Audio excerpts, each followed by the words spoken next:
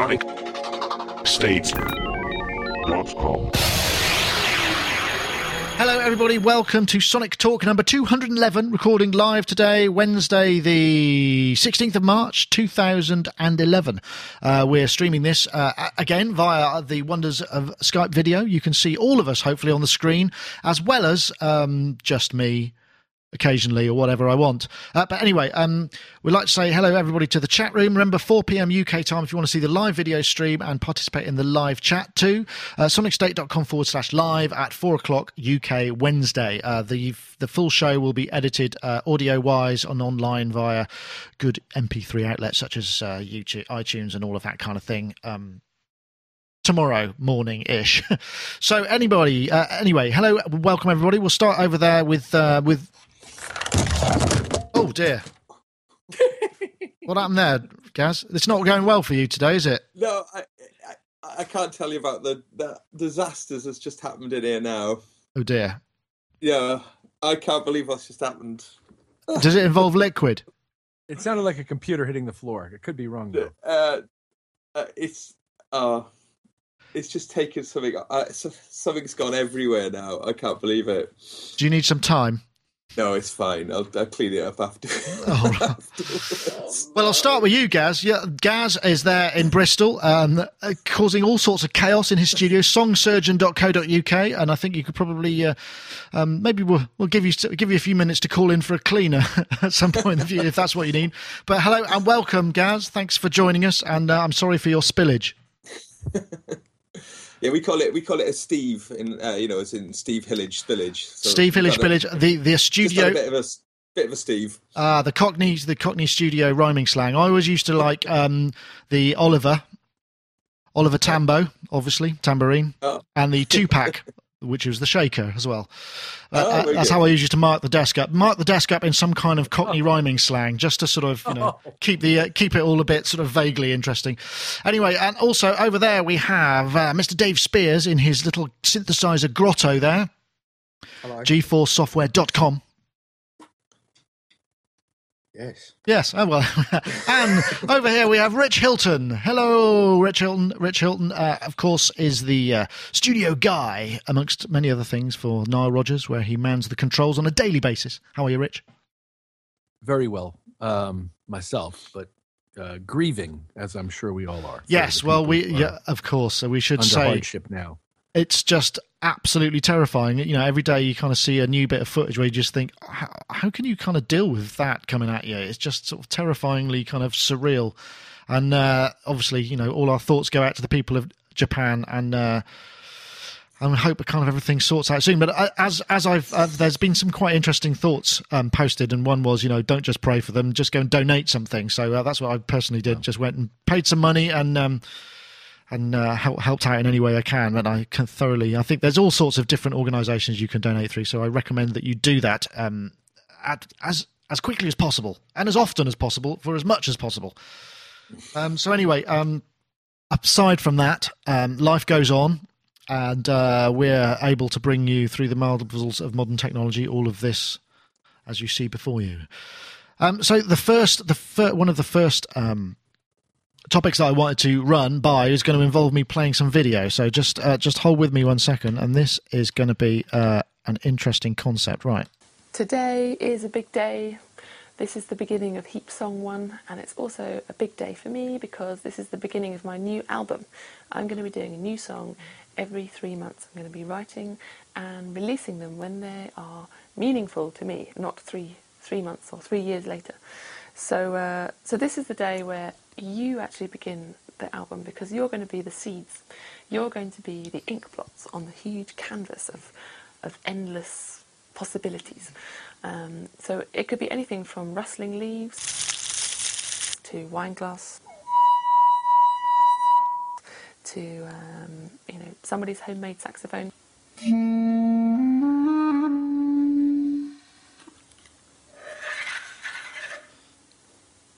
It could be the sound of you cracking a twig against a tree that inspires the whole rhythm of the song. So anything could work, so don't be shy. I mean, you can also, upload drum samples, loops, or if you like, but I'm more looking for everyday sounds that will spin me off on a tangent and take me somewhere new.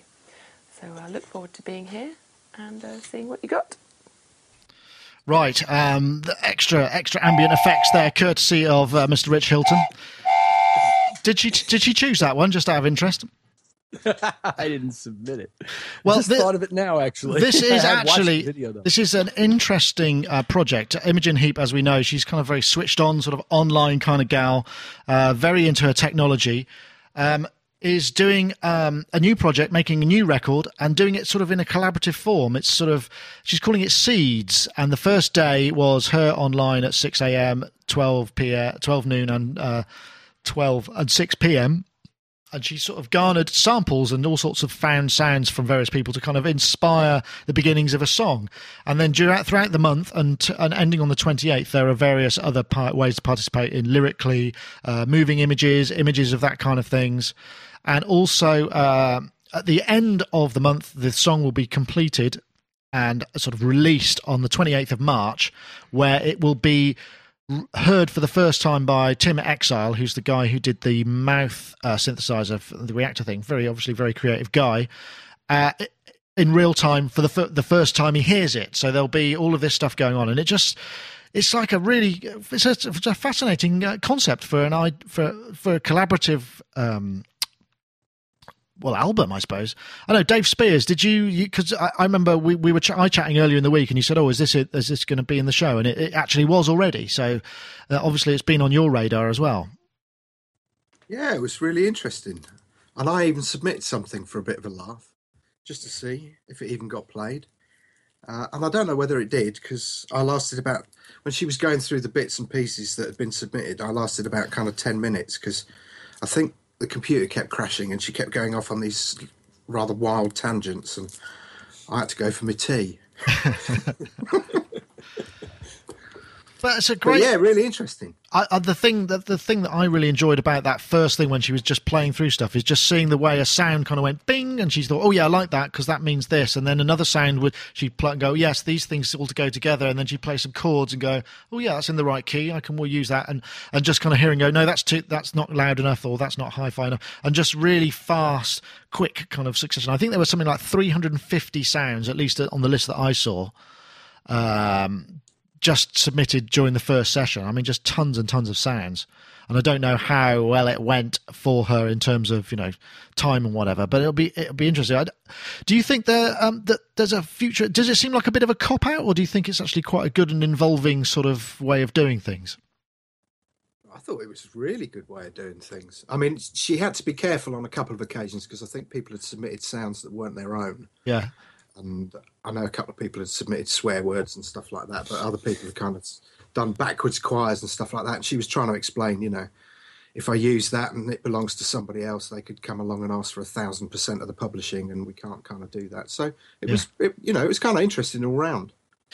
Talking of publishing, that was one thing that struck me as well. So these people who are involved, I wonder if they get anything. There is something, isn't there, on a website about that, about saying that there is some sort of royalty share for collaborators. Oh, well, that's great. Well done. Mm. That's because I didn't actually get to see that part, so obviously I've not done my research well enough, which is, par for the course. Nothing changes. I know it's an interesting idea, though. I mean, if she's using the mechanism, obviously there were some teething problems with some of the technology, getting it all to work and stuff. At Ustream, which we've obviously been at the... had trouble with ourselves, which is why we now stream our own things. I was thinking of actually just submitting something which says, hey, Imogen, we'll stream it for you. But I don't think I want to get involved in all that tech support stuff.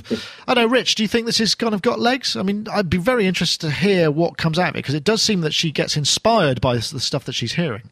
Well, first, yes, to all of that. I think it's a brilliant thing on a whole lot of levels. First of all, on the social networking age marketing level, it's brilliant because anything you can do to draw your fans in to become part of the experience, first of all, to feel part of the experience, which is satisfactory to most people. But in her case, she's actually getting them to participate actively in her creative process. So there's an extraordinary benefit in terms of reaching out to the existing fan base in that, and it will create some buzz.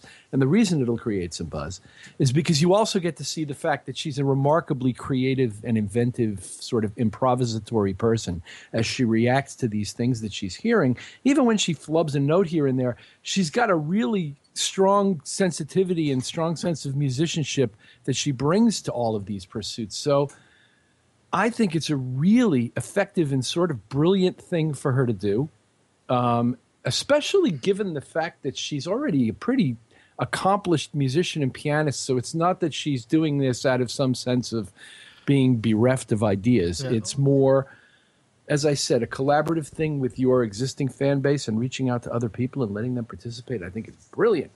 Yeah, I mean, I suppose you're right, actually. Because, I mean, the only thing that worried me a little, before I saw any of this, I was thinking, is this just going to be some kind of horrible, sort of smudgy, huge focus group where it all ends up trying to please all of these people and actually ends up with very little of its own personality? But I'm not sure that's going to happen.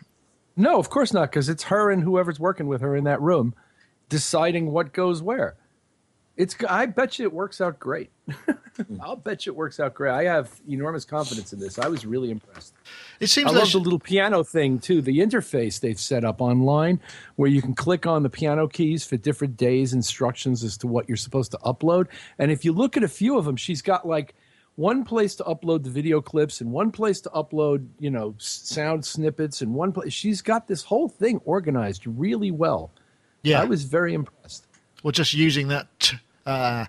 the old Web 2.0, we're probably at 3.0 now, aren't we? Well, something like that. Anyway, yeah, no, using it really well. That is something that definitely works. And also, they're all technology partners, so presumably she's getting sponsorship of some kind for that. So it's not costing a lot in terms of bandwidth and all of those things. And that's a brilliant idea. I was a bit disappointed to see that there were only a couple of hundred viewers on the 12 noon initial one. I imagine there might have been more at the 6 a.m. one, because of obviously you'd still get the people from the US who are up late. But it made me feel very encouraged with the amount of people that we can get live in our little niche without being. I know I don't look much like Imogen Heap, and none of us really sound like her or have the have the number of Twitter followers. But it made me feel quite sort of positive about what you can get in terms of a live audience, which was good. Well, it begs the question for me as to whether it's more effective as a marketing tool to your existing base or whether it's equally effective as a marketing tool outside of that base, and whether or not it reaches across that line. Because to the extent that it'll work, whether it does, then people will learn from this. In other words, this will be an R&D thing. It's like the first iteration of any good idea kind of thing. Yeah. The next thing you know, everybody will be doing it, in short, if it works out well. Well, the collaborative design thing's been kind of rocking in the guitar world for quite some time now. I mean, people have been sort of saying, they get an artist online to sort of say, well, what kind of pickups do you want? And that seems to work. I mean, one of our reviewers has been doing it, and that seems to go down really well. And for some reason, the suits love it. And so that's obviously got a lot going for it, because it means that they're going to get something, like you say, get something that's going to work for them. I don't know, Dave, I can't wait till the 28th. Actually, I'm really looking forward to it. I mean, it's quite an interesting schedule. She's got a lot of, she's doing a lot. On the days where she was doing the lyrics and the music, it was 6 a.m., 12 o'clock noon, 6 p.m. and midnight. That's quite a serious amount of schedule, right? Yeah, she got an enormous amount of stuff sent to her. I think she said that she thought she would probably get about 100 snippets or something, but I mean, it was like 600-700 at the end of that 6 o'clock in the evening, and she was still going to do the midnight one. Oh, maybe that's why she did more, because she had so much stuff to deal with. Yeah, quite likely.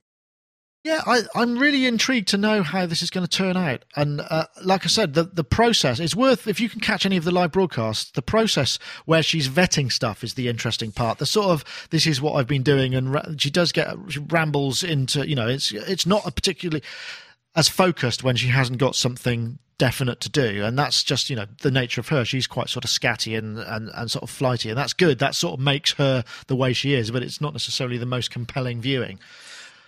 But the ownership thing, that's a very interesting idea of having having the people who contribute and who like your music kind of contributing to that.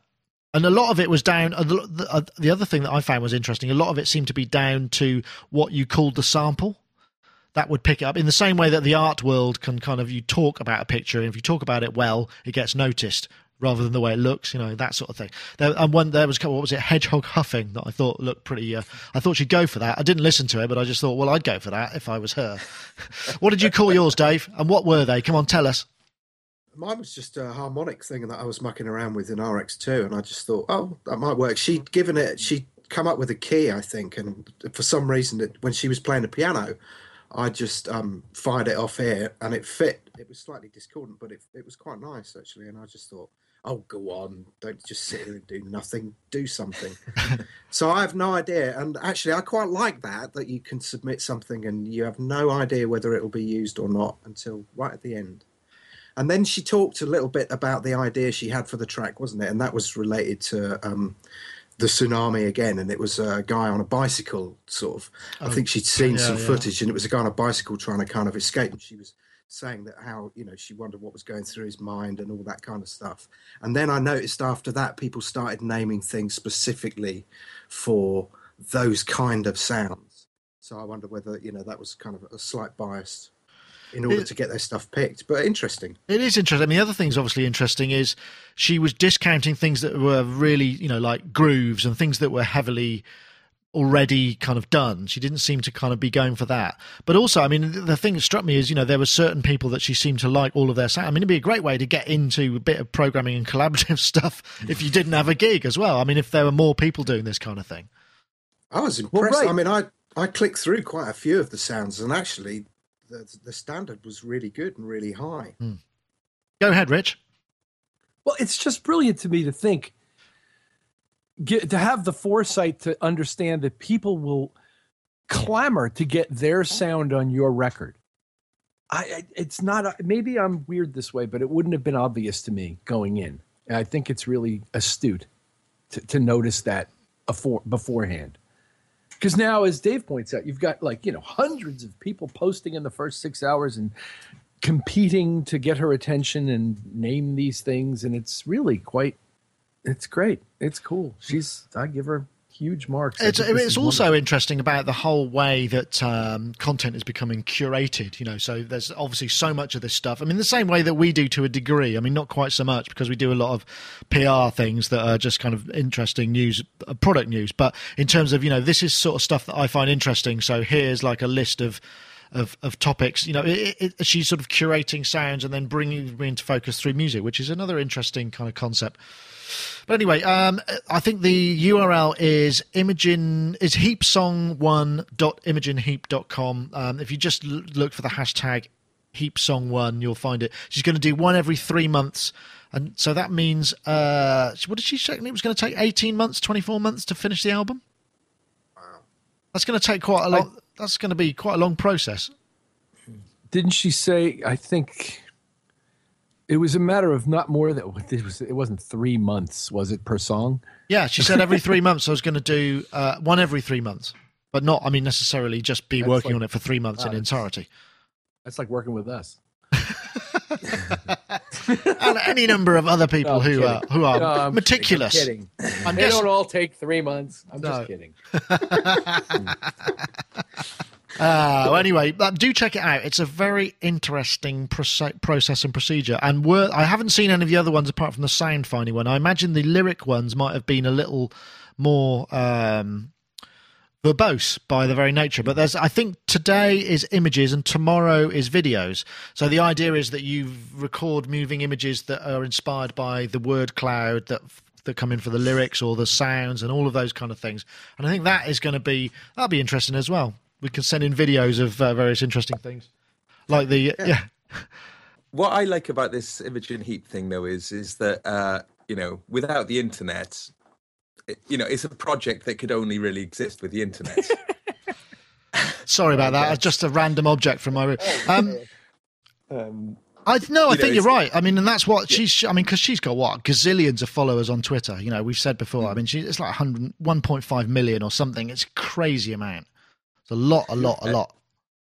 There was a project I was involved in a few years ago. I think we should try and bring it back now. It was called Song Racing, and what would happen is we'd we'd have a designated time where the song race would begin, and people would all log into a forum for that particular time slot.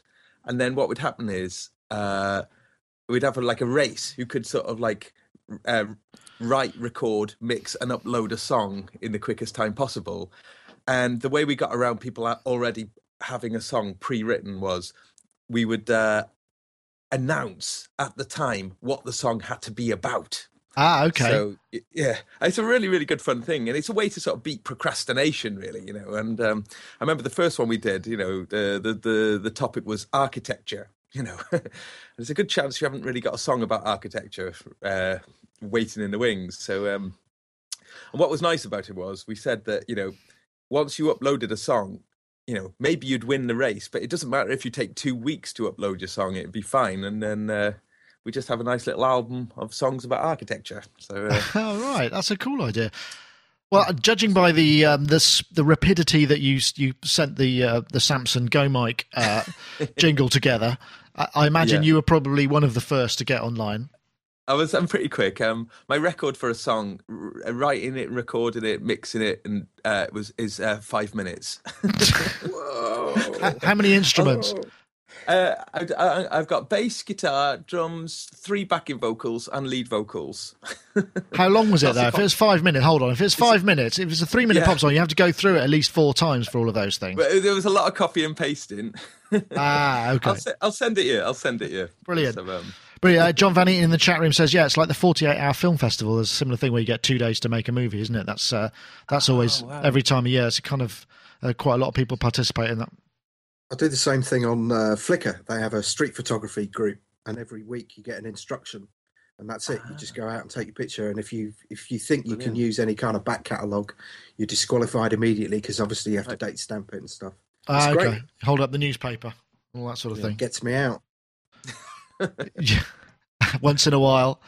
Actually, that's something that's quite interesting. I don't know if because I've been checking out the iPad again with GarageBand on it, which I have to say is pretty damn awesome. I won't perhaps go into it just now, but I found a thing called Flipboard, which is really amazing. It's like it magazinifies RSS feeds.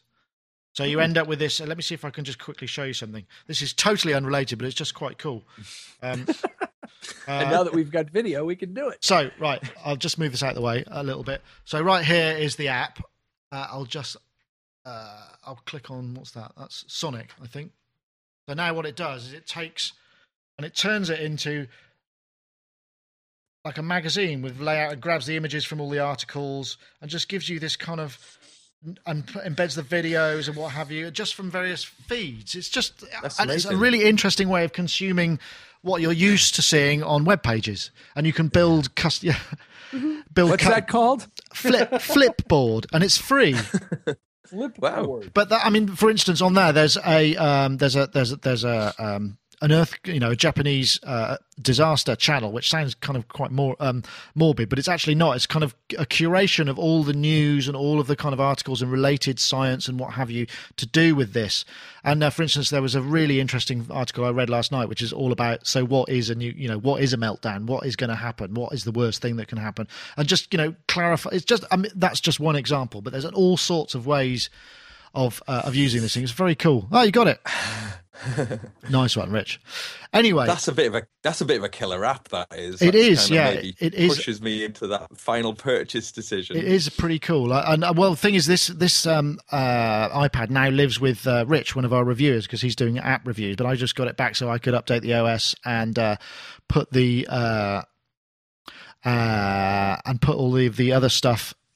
Sorry, I've just seen Mark Tinley show up in the chat room, and get all of the other stuff pulled together. But yeah, it's very cool. Anyway, I won't go on a bit. What we'll do is we'll do the ad, and then perhaps we'll invite Mark Tinley to join us again. So we want to say thank you very much to our sponsors of the podcast, sponsors of Sonic Talk, of course, Yamaha UK, and they would like to draw your attention to mixers, because obviously we know Yamaha do a lot of stuff when it comes to mixers. In fact, this is my Yamaha mixer that I'm running the show through.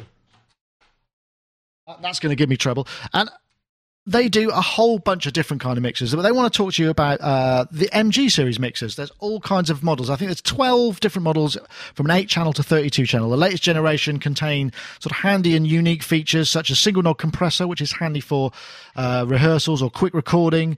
You've also got built-in effects to take the load processing off the host computer. Several of the MG range also contain integrated USB ports, 44.1K digital audio in and out, so they're good for using in a gig or a rehearsal. USB models come shipped with Cubase AI5. So if in the UK, you can get along to a Pulse store, which you can find out about at YamahaDownload.com. Click on the tab there and it'll show you where your nearest one is. They're kind of stores within stores, and you can run some audio through it, check out the features, and do the same thing in the US as well, although I'm not sure I can give you the exact coordinates of where those stores may be. I imagine it's probably not hard to find online.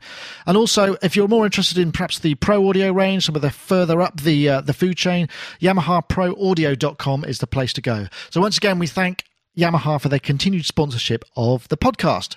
Cheers, Yamaha. Thumbs up from us. Thanks, folks. Right, let's get back to another topic. I've still got that going. Oh, this is priceless. Now, this is going to require another little bit of me piddling around. So just 1 second. Is that the right one? Réclamez à votre pharmacien Blanc Quenotte le seul dentifrice à base d'échalotes. Looky Looky par Giorgio. You ready, folks? Nice mustard carpet there.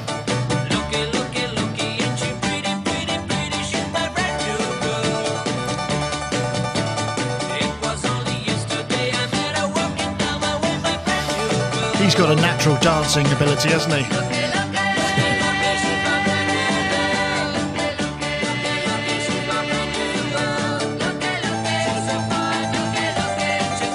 That piano is mad.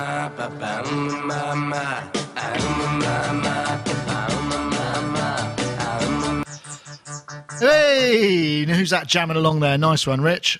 That was a chap called Giorgio with Looky Looky on a 1960s television programme. And that was actually Giorgio Moroder, which is bonkers, because that's so different to my ears to what we're used to hearing. Although, listening to the production on that, there was some awesome double tracking, which I've not really heard used that obviously in a record of that age. And I've never heard a piano riff going sequenced like that. Did you hear the sequence? Did you hear all of that? I mean, it seemed like quite an interesting bit of production there. Can you hear me? You're all looking a bit puzzled. Well, that was great because you had this whole Elvis Presley ambience on your voice until you flipped the switch. Yeah. I've got all this. I was tempted to start singing Elvis tunes. I've got this. I've got a complicated routing system. You don't say. But brilliant, eh? Wasn't that great? And his dancing as well. And he's still got the lamb chops. But Dave, when because I think you might have passed this on to me actually, that you were sort of saying you recognise certain sort of Giorgio Moroder aspects to that production even back then. Certainly that really, really syncopated piano thing, that really did make me laugh. And God, wasn't it tight as well? Yeah, very, very. Quite bizarre, although I still prefer that Russian guy. Yes, that was good too. Right, I'm going to go get Mark, because I said I was going to go get Mark, and then I didn't, did I? What's Giorgio Moroder up to these days then? Good question. I don't know. There you go, Mark. I was feeling all sad and left out then. I'm sorry. The thing is when you're in Skype video mode, you can't see who comes online. You just got I figured that out. It's not as you can. Well, I can't. Because not the way I switch. But I have to switch back to another because I get rid of all the other stuff so that we can all because I'm streaming this whole window back out live. You see, so it's kind of right. I see. That's why it's you can't. That's why I can't. So Mark Tinley, we'll just a quick introduction. Like Mark Tinley there, likebeing.com. I can just about make out a red tinge in the top of your hair there, just about. There's more grey in it than red at the moment. Anyway, we were just enjoying the wonderful dulcet tones of Mr. Giorgio Moroder with Looky Looky there. Wasn't that cool? It was, wasn't it? Just so stylishly kind of retro. Absolutely brilliant. But I don't know about you, but listening to the production of that thing, it was so tight and so obviously kind of made. I wonder what would he have used then? It would have to have been two 2-track machines bouncing to get some of that stuff, because there was double tracking. There was, what would he have been using, do you think? 69? No, it would have been an 8-track maybe? 16 tracks I around. maybe you could have done some of that piano with, oh no, maybe not delays though, because it sounded too clean to be delays. Yeah, because loops, perhaps he used 2 lots of tape loops for the piano, maybe, and then just span it. Because if you had it on a loop and then you ran a recording, and then it'd still go out of time, though, wouldn't it? God, the mind boggles. I have a feeling that he was doing some fancy stuff, because obviously he was really working it in the studio, because it did sound, I mean, to my ears, sort of pretty advanced for its time. Or am I just romanticising it, Rich? Yes? Yeah. I don't understand. It sounds like a room full of late 60s cats getting together and doing Sugar Sugar all over again in Germany or something. But I am quite nerdy in that I listen to lots of music from the 60s and 70s, but I really need to know what year it was from. And I really sort of love to sort of hear things that seem to be more advanced than the year would actually suggest, and for me, that's a big part of actually enjoying music, sort of, is like hearing it in a historical context. My girlfriend doesn't get that at all, really. She just hears it as sounding really old-fashioned. But I'm like, but listen how dry those drums sound, or things like that. I can understand how she might not necessarily appreciate that. I remember I was in a studio and we listened to sheet music by 10cc, and we listened to it really loud. And I don't know if you're familiar with that album, but the production for its age is amazing, and I'm absolutely baffled by how they achieved a lot of that. I mean, I think that's a bit later. That's about 74, is it? Or 73 or something. But I think that, yeah, but they had endless studio budgets, didn't they? I mean, they had it sorted. Didn't they own the studio and then just bill it and spend the whole time living there? I mean, because there was that thing, we talked about the production of I'm Not in Love, didn't we, where they made their own Mellotron. I mean, that's kind of taking it quite far, isn't it? But yeah. But yeah, so, it's, I think, coming back to the Giorgio Moroder thing, it's very interesting to see the seeds of his production style sort of developing in a completely different context. Yeah, very enjoyable, I think. Dave doesn't seem to have moved for ages. Is he still there? Yeah, I know. Yeah, I'm in. Oh, are you? Your video's frozen. Oh, is it? Yeah, that's what it is. In some kind of... But it's actually it's frozen in a fairly flattering way. It's not a kind of gurning face or anything. It's just you look like you're intently concentrating on something at around waist level. Oh, it must have been. You see, mine is frozen like he's having a seizure. Ah, okay. Well, I was actually sitting here worried about him for a minute. Then I realized the video is frozen. Well, anyway, I've enjoyed that, and I found that on Waveformless, waveformless.blogspot.com. Jolly good, that is. Right, what else have we got? Oh, I've got some more video to play. Oh, this is getting very thrilling. Right, Tubular Synth Babes. Tubular Synths. Okay, right. Chicks with synths. Yeah. There we go. Here it comes.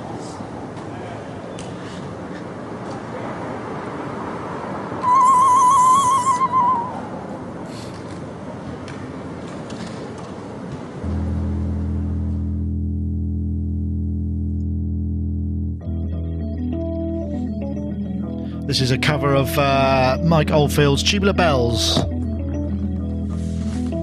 Synth Spotters. We won't play the whole thing. Oh.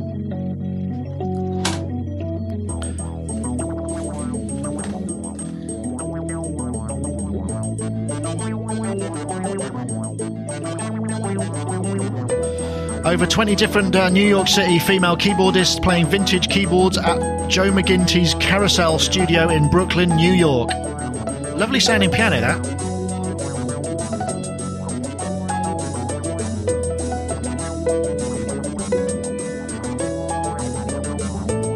Oh, this was good. The RMI with the card going in.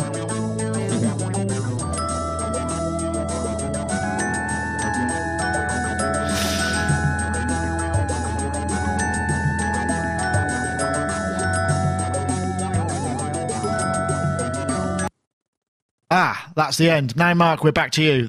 I can see that, but oh, blimey, you've gone all upside down in some fancy video dancing. This one seems to have gone a bit viral, doesn't it? It's just kind of, you mentioned the word synthesizers and girls, and and there's 20 of them in this one. Instruments featured as a huge long list, and some of them just are real beauties. I mean, this I'm guessing all of this stuff is in this guy's studio. I don't know anything about it. Have you heard of this guy, Dave? No, not at all. No. I mean, there's a couple of things that I've already earmarked that I want that were in there. Well, now you know where to get them. Just got to head over and haggle. Well, that Mass Row Vibrachime thing, that was a kind of add-on for an organ. I want one of those, and I definitely want one of those Janko Celestes, and there's one of those going on eBay at the minute. Ooh. Oh, Celeste, lovely. Will Gregory from Goldfrap's got a Celeste. I think is it a Yamaha one? Did Yamaha make them? Or Korg? Somebody made somebody. Yeah, they're beautiful things. They're just. Yeah. I don't know what. It just strikes me that if you move, are they made of glass? Just how could you move them? Because they're just like any sort of Laurel and Hardy sketch waiting to happen right there, isn't there? You've got all Elvis again. Have I? Oh right. Yes. I'll try that. Singing. You can buy that on iTunes at the moment. But that was filmed and directed by Amy Hobby and edited by Tony Zakowski. But some great stuff. And you know any of those girls, Rich? You're in the area. They're actually all in my fan club. No, I don't know any of those. I don't know any of those girls. They're young enough to be my daughters. Damn it! Well, no, I don't know any of them. I've never laid a hand on her, Your Honor. No, I don't know any of those girls. Yeah, nice little piece though. Yeah, some lovely chords in there. Because all I remember about Tubular Bells was it was like, wasn't it? It was Virgin Records. It was really awful. Absolutely awful. Yeah, there's that too. It was quite self-indulgent. Oh, it's great. Come on, bless him, Mike. Didn't he do? Wasn't Tubular Bells used on? What was it used on? The Omen or? Yeah. No, The Exorcist. The Exorcist. Yeah. That's got to be a big fat check right there. Well, on children's program. What a strange juxtaposition. Used on a children's program and as a soundtrack as The Exorcist. Now that's something that's got a broad appeal right there. But yeah, great. I remember there being something on a children's program where they went to his barn and saw how he made it and showed us all as sort of 6 or 7 or 8 or 9-year-olds. Blue Peter, that was. I saw it. Peter, yeah. How to do all the overdubs and everything, and that was kind of it for me. I was like, wow, I want to do that. He had a white Stratocaster, didn't he? I remember that. And was very shy. Was he? Yeah, don't really understand. He is a proper oddbod, isn't he? I mean, he's a virtual recluse now. He's really he's not the most socially. Has he got a musical background from the sort of, came from a 60s supergroup kind of thing? I don't know. Yeah, he played bass in Kevin Ayers group, I think he was a bass player sort of first, really, sort of certainly on record. Is that your Nobody's a bass player first? Very few people. You could count them on the fingers of one hand, the guys who start out on bass and don't ever play guitar.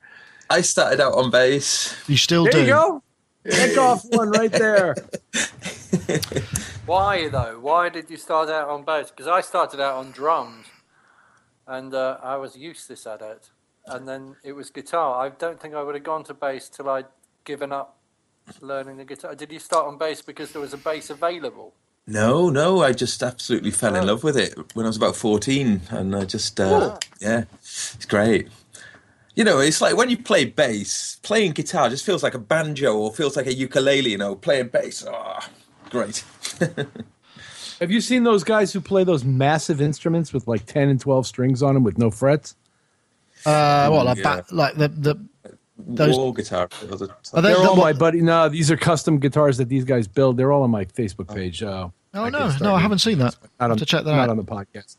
But some of the stunning, huge, immense instruments that are amazing, that are custom made, fretless, tons of strings. You want to talk about making what you're playing look like a ukulele? Take a look at it's like the mariachi band, isn't it? With this huge, the great big bass guitars. You see them at NAMM. Right. They always have a really brilliant mariachi band at NAMM with 3 or 4 female singers at the front, loads of violinists, and then kind of a whole. I can't remember what they were called. Those guys. I think it was an all-girl band, apart from maybe the drums. and they just have those things that just kind of you play like that because they're so massive. Yeah. Brilliant. What are they called? Oh gosh, I know. There is a name for them, but I don't know what it is. Probably just That's a small. They That's a. often have round backs too. That's why they're out. They're way Ah, out here. right. I mean, you're playing it out like a foot away from your body. What's And that, if you're Gaz? Like me, 2 feet. What's that, Gaz? This is an Ashbury bass. It's kind of actually just snapped a string on it. Oh, dear. I'm having a weird day today. They've got rubber strings, haven't they? Silicon strings, yeah.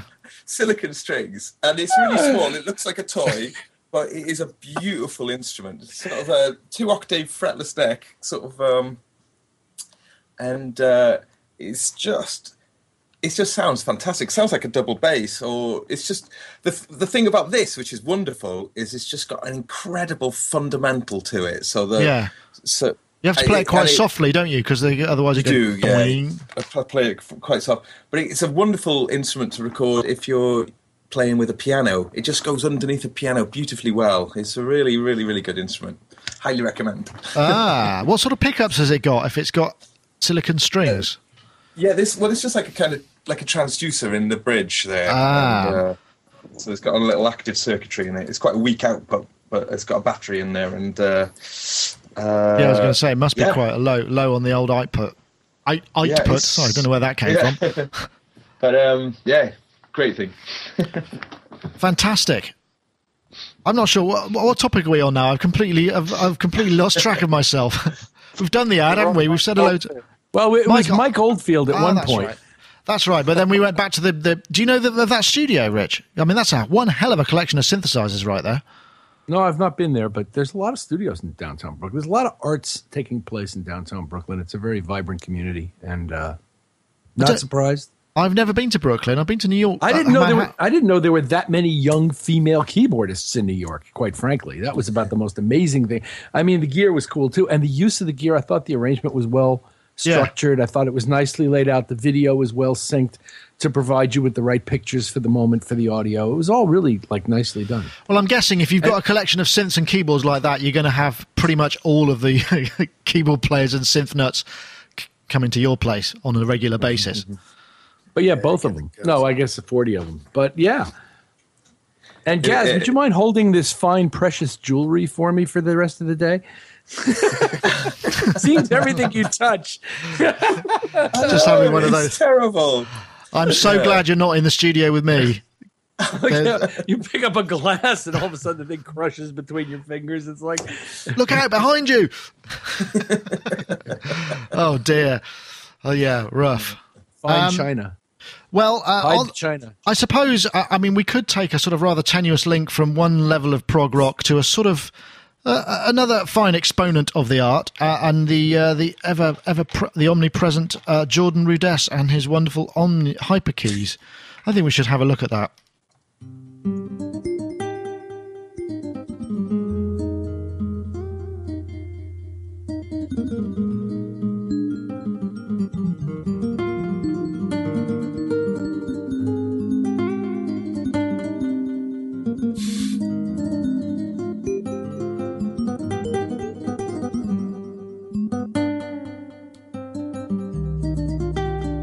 I have to say, that's a pretty expressive instrument. I mean, I think he's playing, that's Jordan Rudess playing the hyperkeys, which is this kind of really mad instrument that's sort of a bit like the Haken Continuum, only in a keyboard style. So the keys all move front and back, as well as having velocity, and I'm guessing aftertouch. I don't know too much about it, but I do know it's Trips Hyperkeys. It's called a 3-dimensional musical keyboard.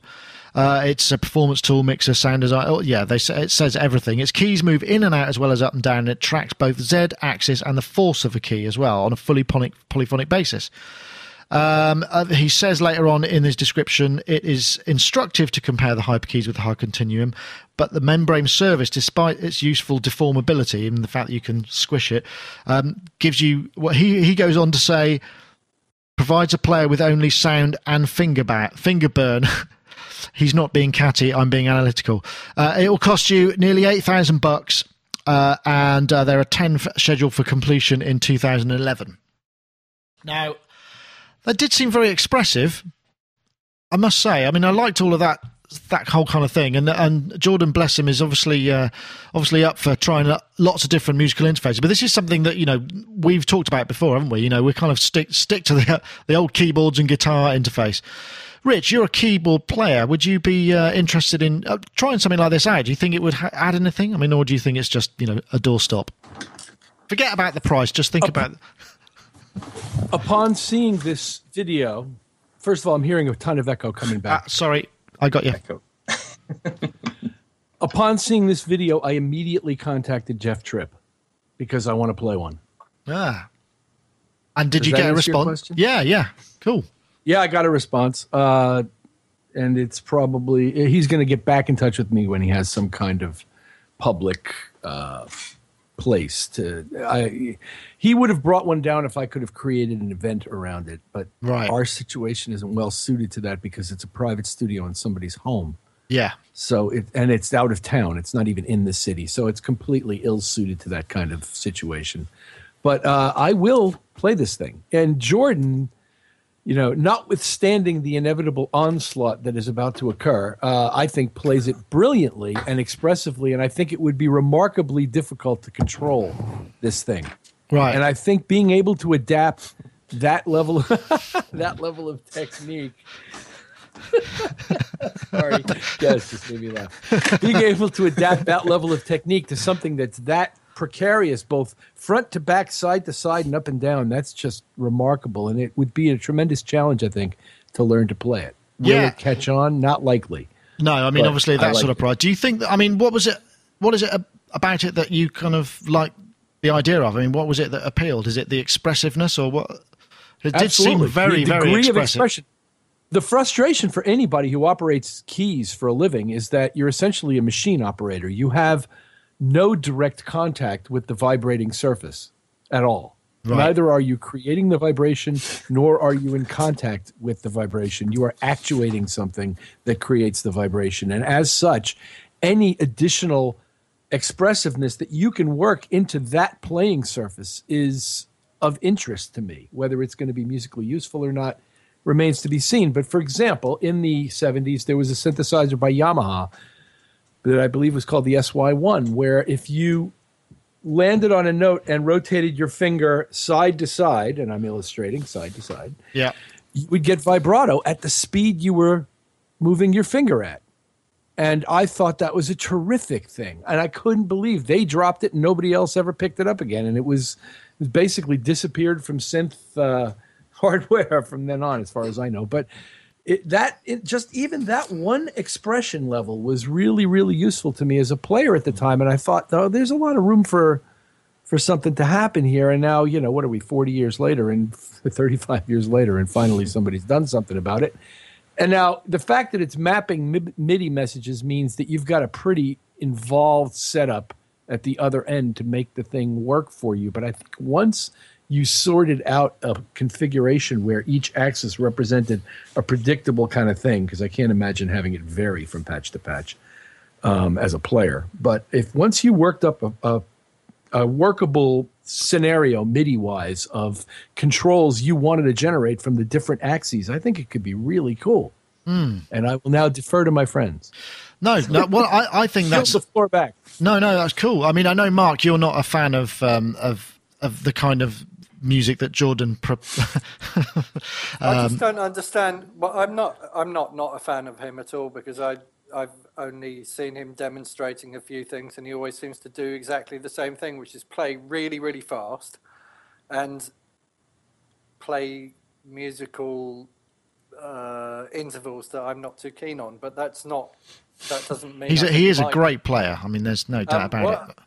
My comment more about the demonstration was that with such an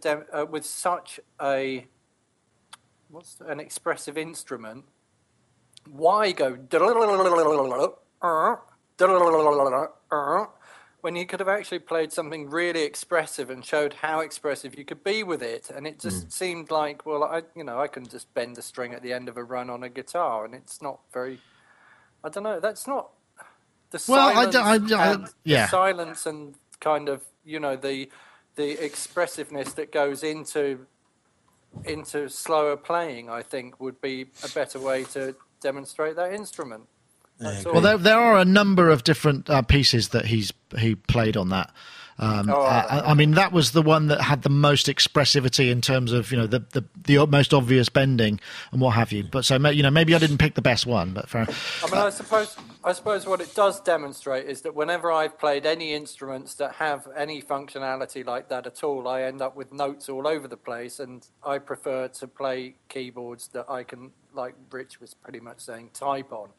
So I know where the notes are, and if I press this key, it's going to play the right note. If I get on anything expressive, because I have never learned that level of dexterity, I will just kind of end up bending notes every which way, Right. and end up with something that sounds truly horrible. So he did demonstrate, I suppose, that you can play extremely fast on it and play the right notes without being expressive, and then be expressive when you want to be, but I'm not sure that I could on the same.